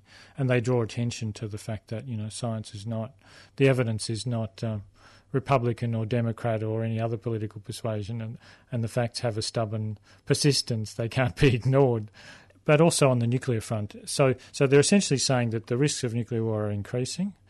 There's no progress happening on disarmament in terms of weapons reductions, not even talking about the next round of potential weapons reductions. Climate change, potential promise of the Paris Agreement, and it looks as if emissions might have just plateaued in 2016, but they say that's not enough to be clear about the trend, and that action is still woefully lagging behind what needs to be done. And then they raise specific concern about especially Trump and the fact that one of the reasons they state for moving the hand by half a minute for the first time rather than 1 full minute is simply that the Trump presidency is so new that he hasn't had a chance to do all that much yet. So they might have been a bit premature or not, either way. I don't think so. I think the evidence they cite is really pretty compelling that, while Trump has said some things that suggest he gets that nuclear weapons are a serious issue, for example, in one of the presidential candidate debates with Hillary Clinton, he stated and repeated that I think nuclear weapons are the biggest global threat, not climate change. And he's also said on one occasion, sort of, in a sense, trying to balance a very aggressive statement about the need to ramp up America's nuclear arsenal with the statement that, well, until the world comes to its senses and gets rid of them. But on the other hand, he hasn't ruled out using nuclear weapons against ISIS. He hasn't ruled out using nuclear weapons in Europe. He's widely cited as having repeatedly asked, how come we have these weapons if we can't use them? He displays a completely outdated, not evidence-based view that somehow you can use nuclear weapons and prevail, that there's anything worth having after nuclear war. He seems to think that they're just a bigger stick, but like every other stick. And his rhetoric is extremely unstable and inconsistent. So, scores of current and senior former people in his own party have said this man doesn't have the knowledge or judgment or temperament or capacity to have his fingers on the button. I mean, the wider issue, of course, is that no, there should be no fingers on buttons. There's no right hands for the wrong weapons, as Ban Ki-moon said. But I think the particular dangers posed by such an narcissistic man who clearly flip-flops, doesn't respect evidence, and clearly doesn't comprehend the magnitude of the implications of the issues he's dealing with, has been consistent enough on both nuclear weapons and climate change to warrant the concern. You're listening to Melbourne Community Radio Station 3CR.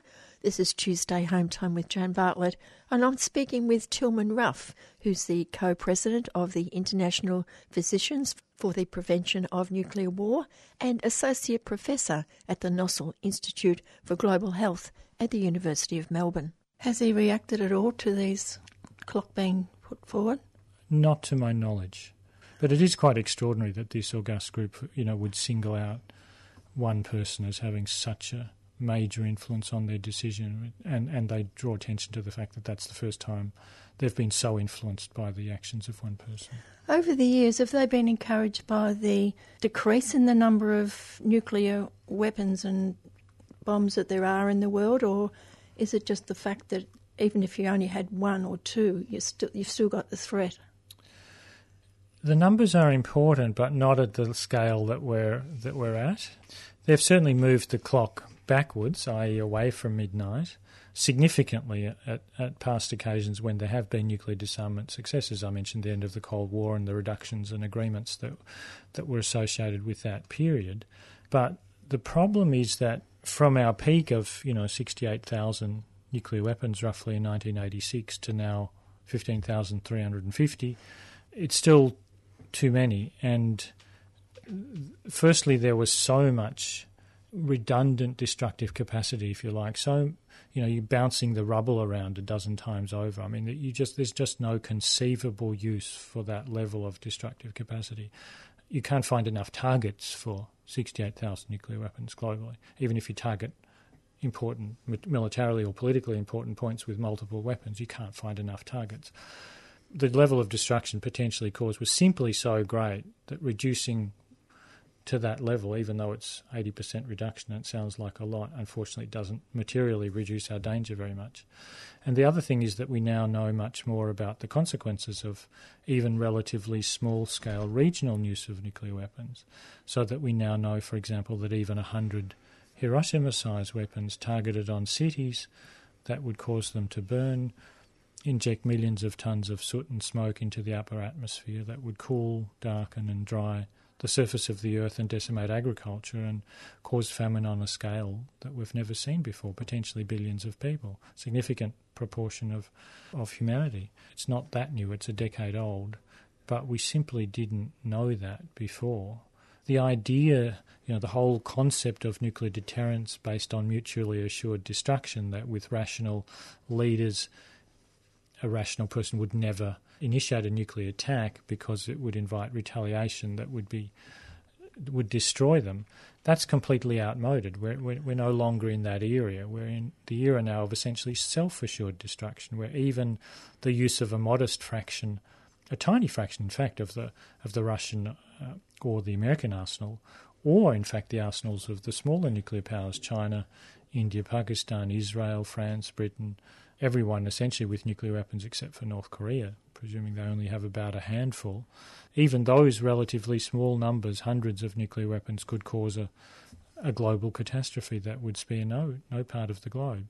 So until we get the levels down to really tens of weapons, that sort of global existential threat isn't off the table. Can you talk a bit more about those other countries, particularly India and Pakistan, who are neighbours? They've probably got their weapons on either side of the border. And then you've got NATO. I dare say that they've got nuclear weapons facing Russia. Absolutely. And those are two of the flashpoints that they particularly mention. India and Pakistan concerns very many people around the world. India and Pakistan have been to war 3 times since independence for both of them in the late 40s. They've amassed 500,000 troops on their border on a couple of other occasions. There have been terrorist attacks in India at least twice on the parliament in Delhi and in Mumbai that implicated Pakistani intelligence and security forces, where Indian significant military retaliation was very seriously contemplated. There is shooting across the disputed border in Kashmir almost every day, with regular occurrence of incidents that kill a few or dozens of people, military and civilian, unfortunately, too. And it's the place where the numbers of nuclear weapons are actually growing faster than anywhere else in the world. And the nuclear policies are escalating the level of risk.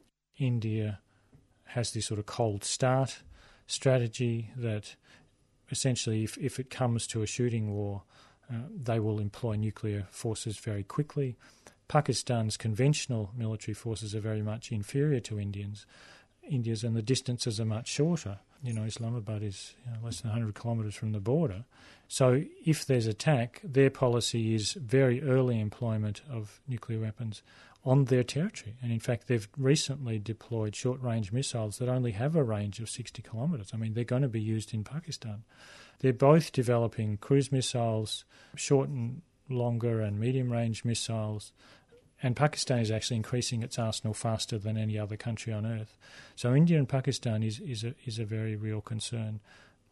Do they express any concern about Israel and on the border of Syria? They don't say a lot specifically about that context, except that it's another site of instability and conflict and tension between Russia and the United States. But of course the same applies to Israel's nuclear arsenal. If it were used in the Middle East, the climate effects I described are not specific to one place. It's simply a matter of nuclear weapons are an incredibly efficient means of igniting simultaneous fires widely over a city or an industrial centre that then produce an awful lot of smoke. It doesn't matter whose nuclear weapons they are or in which part of the world. The fuel loading in cities varies around the world a bit. It's highest in the largest and densest cities in China, but it's the same problem. And Israel's nuclear arsenal is thought to consist of around 80 or 90 weapons. That's more than enough to trigger significant global climatic effects. How quickly can it happen? And is it the case with all of those countries that there's one person who's got the finger on the button, as they say? The level of information about the precise detail of exactly what the chain of command is and the checks and balances is not always widely available, especially in places like North Korea or even in India and Pakistan.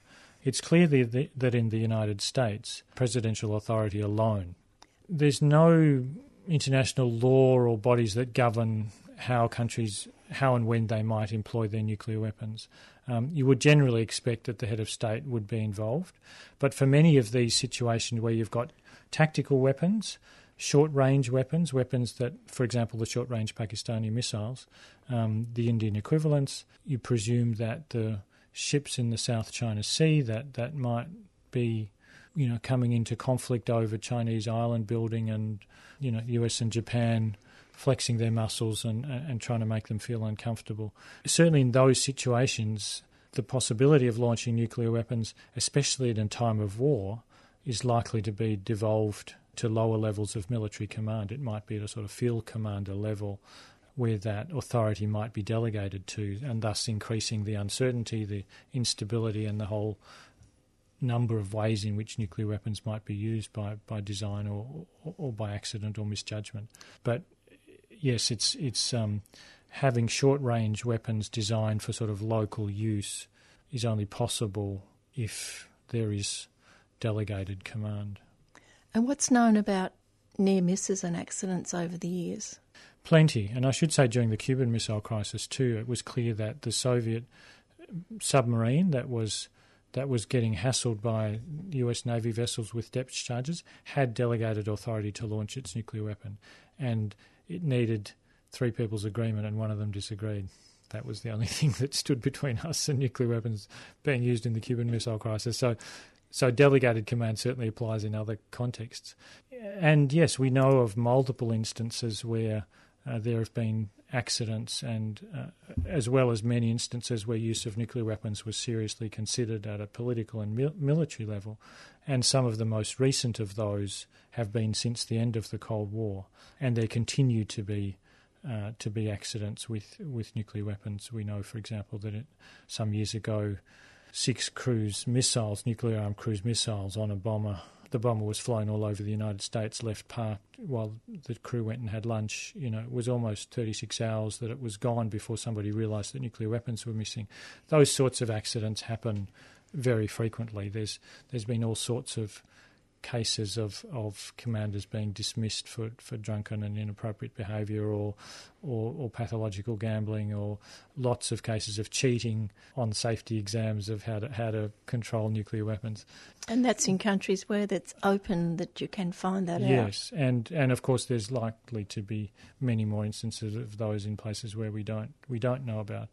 I think the most important accident in terms of its current implications was a 1995 accident, which so well past the end of the Cold War, not at a time of particular tension, significantly less international tension, especially between Russia and the US than now. And what happened was that a weather observation and space observation was launched from Norway, an American satellite. The Russian, because of the lack of funding and various issues, their early warning satellite system has become significantly degraded. So their warning capacity is eroded, which makes the whole thing more unstable and dangerous and prone to misjudgment and short consideration times. The launch pattern, the plume of this climbing Black Bryant rocket it was with a observation satellite, a completely innocent thing, looked like the launch pattern, the plume of a Trident missile. The launch of this peaceful rocket had actually been notified to Russian authorities, but the fact of the launch wasn't communicated appropriately. It got left on somebody's desk, presumably. So President Yeltsin, for the only time that we know, was woken at 2 a.m. This is a man with significant health problems, major substance abuse, including alcohol issues. Who knows what state he was in at 2 a.m. in the morning when he was woken. But he was given 4 minutes to decide the codes, the sort of nuclear football equivalent of the briefcase with the codes by which he could authorise and instigate a nuclear launch was opened for the first time that's publicly recorded, before it was realised that this was an error. So this is in times of sort of relative stability and peace after the Cold War, with hotlines and everything else, and we came pretty close then. So accidents are a real risk, and the whole sort of potential for cyber technology with cyber attacks in the nuclear field now happening, I think escalates these risks of sort of infiltration and accident and malfunction of technical systems quite substantially, and the bulletin does draw attention to that. It's one of the trends that they express considerable concern about.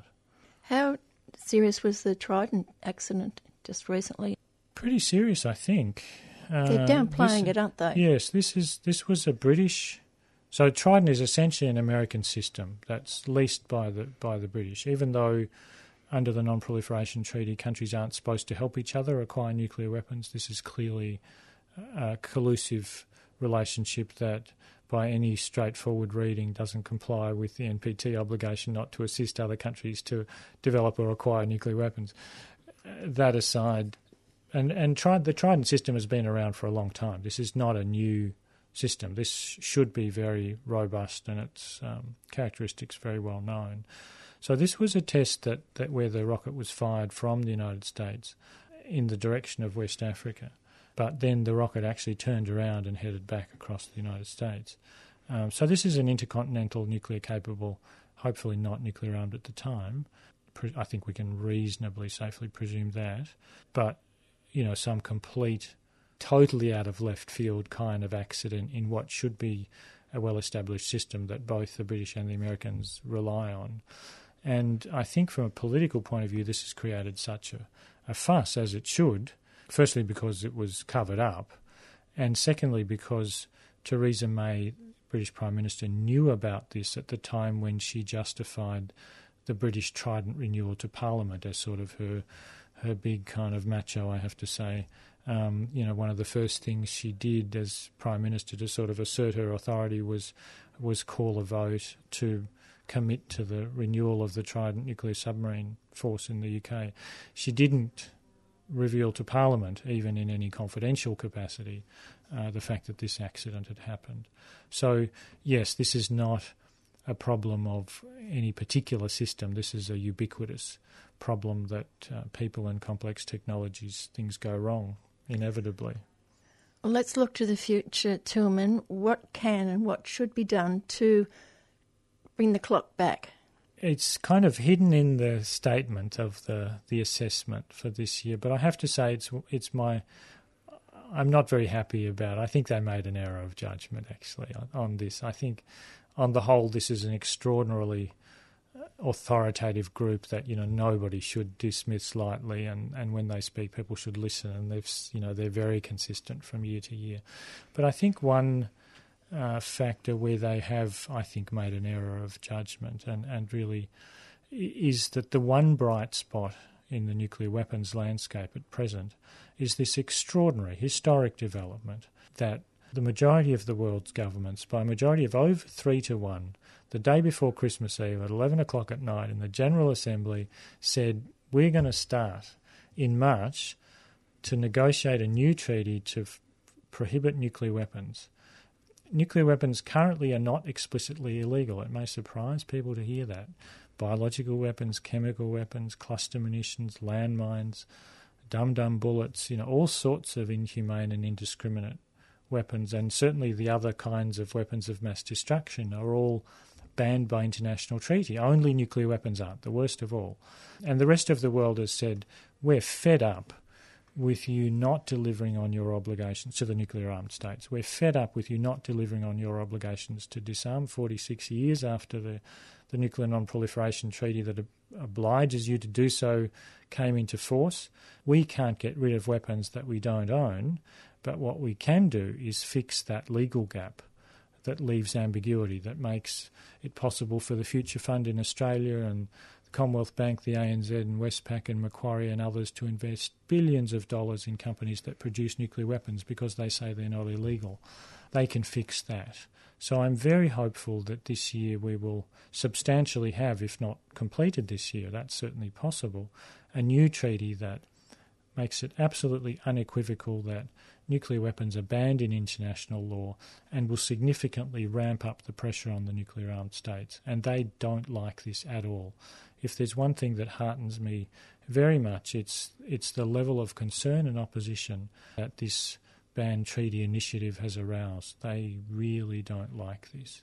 There's a whole lot of reasons that they give publicly, that it would be destabilising, that if they're not involved it doesn't make any difference, it's irrelevant, that it would somehow conflict with or undermine the NPT. None of those things hold water. We were leaked a document that the US wrote to all its NATO allies in between the UN debate and the UN voting, that where the US told all its NATO partners, you will vote no to these negotiations, and if they start, you won't go. What were the reasons for that? Nothing to do with any of the reasons they state publicly as to why a ban treaty would be a bad idea. Everything to do with this would delegitimise nuclear weapons, this would contradict our reliance on nuclear weapons, our nuclear war planning, i.e. this treaty would work as intended and formally recognised in that document. So this would make a difference as the chemical weapons, the landmines, the cluster munitions treaties have made a significant difference even for countries that haven't signed up to them. And this is what the countries that don't have the weapons can do. This is the one thing that they can do, and they're finally doing it. So this is a really significant development. Australia hasn't yet said that they will go. To me, it's inconceivable that Australia, which has been a party to and sometimes led on all of the other treaties that ban those terrible weapons that I mentioned, that we wouldn't contribute positively to multilateral disarmament negotiations at the UN. But so far, the Turnbull government hasn't yet said whether Australia will participate or not, and they should. Are there any hopes, in your view, for climate change? I think that the Paris Agreement is extremely important. It's really the first time after lots of false starts that there has been a significant international agreement. And the Bulletin of the Atomic Scientists statement really does reinforce the signature, the historic importance of the Paris Agreement, that it's not enough, but that it's an absolutely crucial start. And that unless we can get things moving on that, the prospects of addressing climate in the time with the urgency that's needed are really bleak. So Paris is a very important benchmark.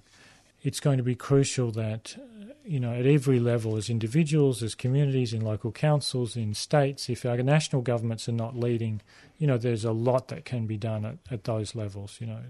The Californian economy is, I think, the world's 9th largest, and California is a leader in climate change, whatever Trump does.